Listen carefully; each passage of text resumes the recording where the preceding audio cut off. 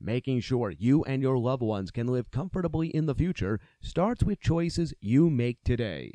At RBC Wealth Management, they can help you make the right choices in using the assets you've built up over a lifetime. Whether it's leaving something for your loved ones, enjoying your own retirement, or giving to a favorite charity, RBC Wealth Management will help you plan for the coming years and the coming generations. Call the Quigley Group at the Eau Claire office of RBC Wealth Management at 715-858-7788 to see how they can help. RBC Wealth Management, a division of RBC Capital Markets, LLC, member NYSE, FINRA, SIPC. Hello, everyone. Talk of the Town is up and running in Eau Claire, Wisconsin, USA. I'm Scott Montesano, and this is where the Chippewa Valley comes to talk. If you are watching on Facebook, and why wouldn't you be watching the live edition of this program? And by the way, just a few more live editions of the program before we go completely podcast only for the summer months. You only get the live version September through May, and then in the summer, we've got just the podcast version of Talk of the Town. But if you are watching on Facebook, you noticed I have broken the number one rule of television, and it's routinely broken, like wearing white after Labor Day.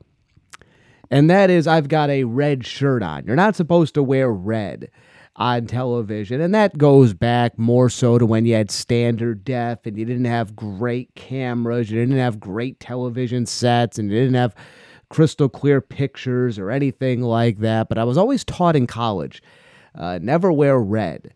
And you always see people wear red, and it's not as much of an issue with high definition as it was with standard def and even previous incarnations of standard def in the 80s, 70s, and 60s. But you didn't come here for a television lesson, though I could give it to you. You didn't come here for that. You came here for some great conversation, and we will talk a number of local things. Hey, be checking out all of our other great podcasts. A really fun podcast dropped today on Thursday. We've got our Banker with a Beer series with Northwestern Bank. Always has been one of our most popular series, in which Jerry Keel from Northwestern Bank talks to a variety of local newsmakers. It's a fun series. Chancellors have been on, local mayors have been on, city managers have been on, local business owners. A who's who has been on Banker with a Beer for more than 2 years. Today we dropped an episode with Mike D'Andrea. He is one of the meteorologists at WEAU Television, and it's a really fun conversation with Mike D'Andrea. Talk a little bit about his career. You get an idea of what one of these meteorologists does. Just great. He was outstanding. A wonderful sport to the whole thing. And by the way, he's a military veteran. I didn't know that. I guarantee it, a lot of you didn't know that. He is a military veteran and tells us about his story. He didn't see combat, but has been overseas. Great conversation with Mike D'Andrea. And we enjoy a beverage out of a little-known brewery from Cornell, Wisconsin. I'll be honest, I had never heard of the Moon Ridge Brewery. But check them out, the Moon Ridge Brewery in Cornell. We enjoy a beverage from them on this week's edition of Banker with a Beer. Well, one thing you should definitely not do if you are partaking in beverages is go swimming. You should not drink and swim. And speaking of swimming and speaking of pools, much as we could have seen, we knew this was coming for a couple of weeks. You've got a lot of discussion going on in Chippewa Falls about the fate of the municipal pool up there, the Bernard Willis Pool, named after the mayor in Chippewa Falls in the early 1990s who helped to spearhead the building of this pool that has been the community pool for some 30 years in Chippewa Falls. Obviously, you all know the story by now. There's been lots of problems with the pool. Doesn't make any money. None of these pools make money. It has only been heightened even more since you had the pandemic and the shutdown of a couple years ago. You couple that with the fact that there are rising costs to repair the pool. The pool can maybe be dragged out another year. It's going to be open this year, but you got to replace things. You got to fix things. They've had the same issue in Eau Claire with the Fairfax pool too. And Chippewa Falls, the city council, informally, they didn't take an official vote or anything, but informally in April said, you know what, maybe it's time that we close down the pool after this year. It's something that provides a lot of enjoyment to hundreds, if not thousands of residents in Chippewa Falls, but the money does not make fiscal sense. It makes sense from the heart, but it doesn't make fiscal sense. And that's what you heard from a lot of the kind of the overall feeling from city councilors that, hey, they're not happy to shut down the pool, but they, in their position, are looking at it and saying, hey, we cannot take a gut check of the population. Just looking at it from the numbers, we should say it's got to be closed down, which I said 2-3 weeks ago, brilliant move by the city council. Brilliant move. Not that the pool has to be shut down. We'll get to that in a moment, but brilliant from them in that they're saying, you know what? We don't know what the gut feeling, we don't know the guts of people, what's in their heart, what's in their mind. Numbers-wise, we do know, and it doesn't make sense from the numbers. And they knew full darn well when they made that decision that they were going to shut down the pool after this year, that there would be likely an outcry. And the key is, how much of an outcry is there going to be? And you started to get a sense of that over the last couple of weeks. And on Monday, residents in the area had a chance to go to the city council meeting in Chippewa Falls and begin to voice their opinion. And many of them went up there and said, hey, keep the pool open. A few of them even noted, hey, we know it doesn't make sense fiscally, but it's time that we either spend money on the pool or we build a new pool, but we need to make sure that we have that there. Again, the way I see it, people understand it doesn't make fiscal sense. From just a straight number sense, it does not add up. It's only open 3 months out of the year, doesn't make money to begin with, costs an awful lot of money. And when you look at the number of people that probably use it, it probably still doesn't make any sense fiscally.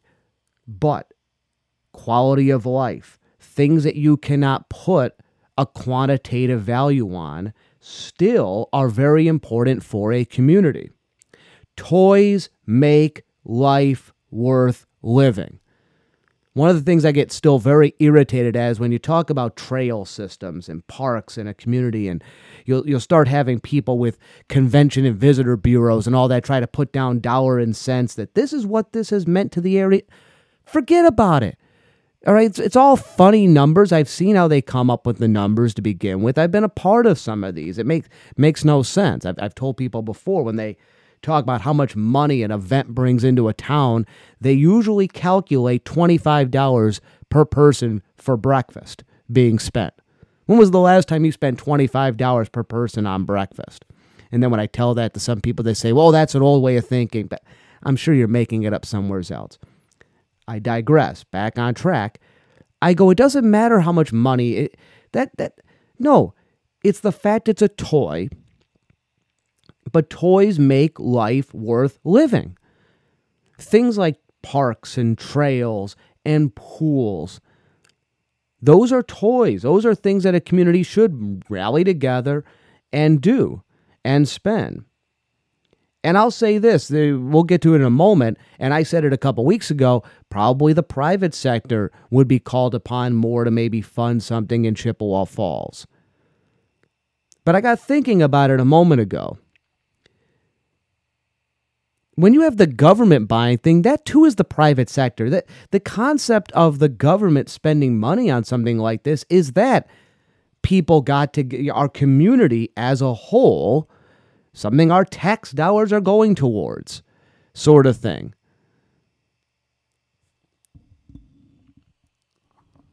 Sometimes the idea of that privately you spend it, it's the old concept of people just are unwilling to spend a single cent on something that they don't see the benefit of at all. But sometimes you have to look at things for the greater good. Regardless, the question really is now up there in Chippewa Falls. First off, you're going to have to keep something there. And I think that's going to be clear. Do you repair the Bernard Willis Pool and maybe kick the can down the road? Or do you completely replace it? And if you replace it, what do you replace it with? Do you spend $20, $30 million on an indoor-outdoor hybrid space and a really nice aquatic center? And maybe we'll talk about this in a moment, you put a couple basketball courts there. Basically, you make a public version of the YMCA. Do you do that? Do you go all out? Or do you go a little cheaper and you just build another outdoor pool? You have to see. Now, John Jimenez, who took over as the parks director in Chippewa Falls about a year ago, would like to see a basketball facility. He's gone on the record. He would like to see a basketball facility. And in his defense, putting in a basketball facility with a few courts in it, it makes fiscal sense from his position. Because that's a sort of thing that would get probably year-round use. He might be able to try to bring in some tournaments or other events. It's something that would probably be bringing in money, likely turn a profit. It's easier for him to sell it, saying, hey, look, this makes sense from a fiscal standpoint. We'll have to wait and see. We'll have to wait and see what they ultimately decide in Chippewa Falls. You cannot overlook, though, and this has to be looked at into the future. It's not a problem that's going away anytime soon. They are having a hard time finding lifeguards there. They're having a hard time finding lifeguards in Eau Claire as well. And this goes for almost any one of those traditional summer jobs. Theme parks have trouble with this now. County fairs, all that. Finding that summer help that you used to always think was there for you with those kids ages 14 to 21. It's not there anymore.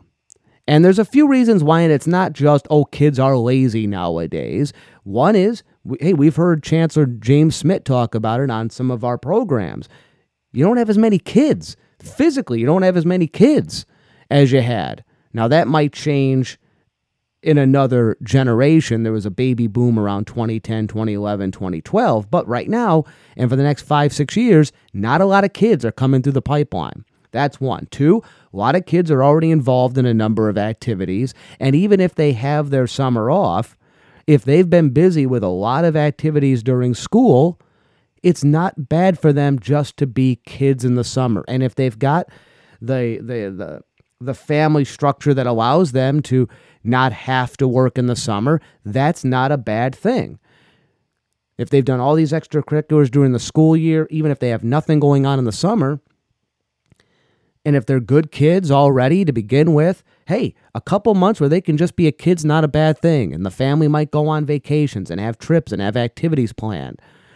That's, you can say, oh, they got to learn the value of a hard day's work. I don't disagree with you, but it's also not bad if they're in a position where they don't have to work.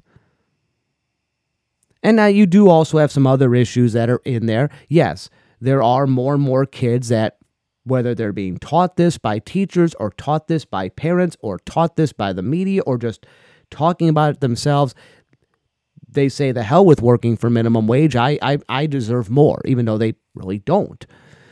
You do have that, but that's a small part of the issue at that age. And it's why I say if you were to go to an indoor-outdoor pool space in Chippewa Falls and it becomes a year-round facility, you actually may have an easier time getting lifeguards because you'd be able to get more of a pool, literally a pool of applicants all year, and maybe then be able to augment it with a few more in the summertime. course, in the summertime, it's farmers market season. The farmers market returns to downtown Eau Claire on Saturday. I still remain on the record as saying it's a nice spot. You have it. It's nice to be there by the river, there at Phoenix Park.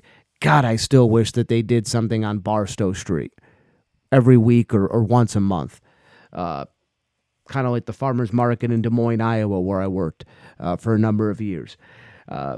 But farmers market gets going this weekend. That's become one of those little things that everybody sort of checks off on a weekend. Some do it every weekend. Some do it once a month. Others do it once a year. We'll take advantage of it now. You know, the prices really aren't any better than they are at the grocery store. This is going to get me slapped by people I know. The food isn't really any better than it is at the grocery store. You don't have to over-justify buying at the farmer's market. You don't have to.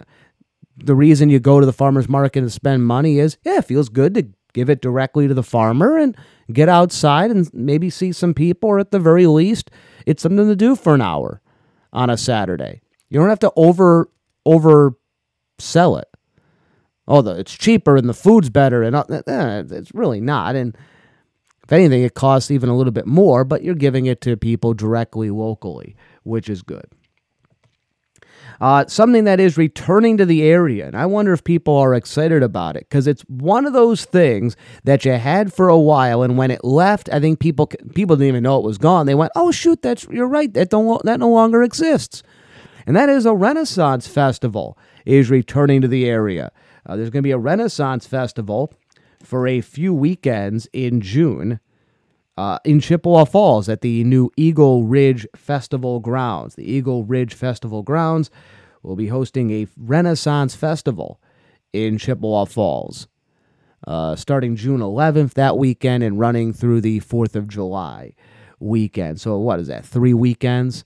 They'll have it. Going to be called Newborn Village. A group calling themselves Newborn Village will put that on. Renaissance Festival. Medieval times became a big thing. The Renaissance festivals, the medieval times restaurants you'd see in bigger markets. They were all the rage in the 80s and the 90s. Sort of like 50s diners were really big in the 1980s and the 1990s. For different reasons, for a nostalgia. Cool. I mean, nothing else I can say about the Renaissance Festival. It just looks like it'd be something that would be cool. I know I will not be in town for it, but I'll support anybody else going up there and checking out the Renaissance Festival.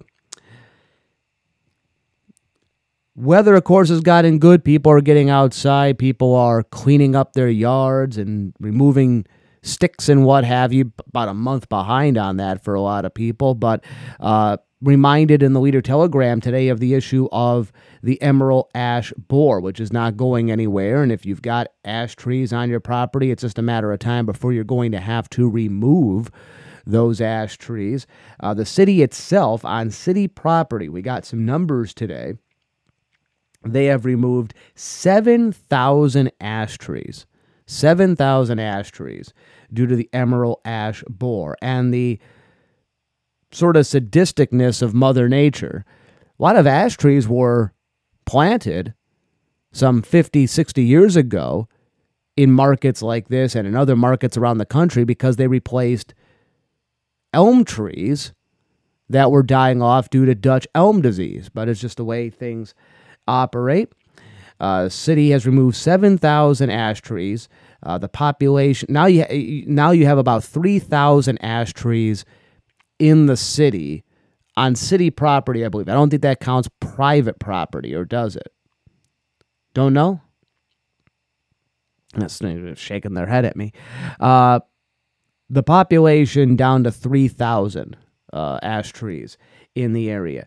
35% of the trees in the city were ash in 2013. So 1/3 of the trees about a decade ago were ash. Now it's down to 12%. And again, they hope to just keep removing ash trees because it's a matter of just either they're going to be knocked down by the ash borer or you're going to knock them down. The most prevalent tree in Eau Claire is the maple tree. 30% of trees in the city of Eau Claire are maple trees. Saw a good story in the Lear Telegram a few days ago about the maple syrup harvest this year in Wisconsin. It was a very good maple syrup harvest. In fact, it was a long year, a long harvest for maple syrup this year, which is not really a bad thing. We got a lot still to come here in the next few weeks with talk of the town. We'll see what else pops up here. It was a rather quiet week as far as news goes, and that's not always a bad thing. Sometimes no news is bad news. At the time of this recording, they've got the young man in court on the Lily Peters case. His next court date, we'll know more of the next steps after this. We'll see if anything pops out of that fiasco at the Eau Claire Area School District Board meeting on Monday. This is why you should always listen all the way to the end of the program. I talked about it on Tuesday. I didn't really want to give those people the time of day because they're just wacky. It's just, you go through the list of what they're accusing, and you can make anything be like, yeah, you know what, they're right. You could justify anything. You really can. But it is, you almost feel sad for these people because they're not one of you that disagrees with the school board. If you disagree with the school board, there's another camp there. There's disagreeing with the school board, and there's being arguably mentally unhinged, which is what these individuals are. But I decided this because we get all these emails all the time from people that want us to talk about something, that want us to highlight something, or speak about this part or interview this person and try to get them on one of our podcasts. Actually, I've never heard from Cindy Burton's group. And I remember mentioning that back in the fall. She had put up all these billboards in town, sent press releases to everybody, but didn't send press releases to us, oddly enough.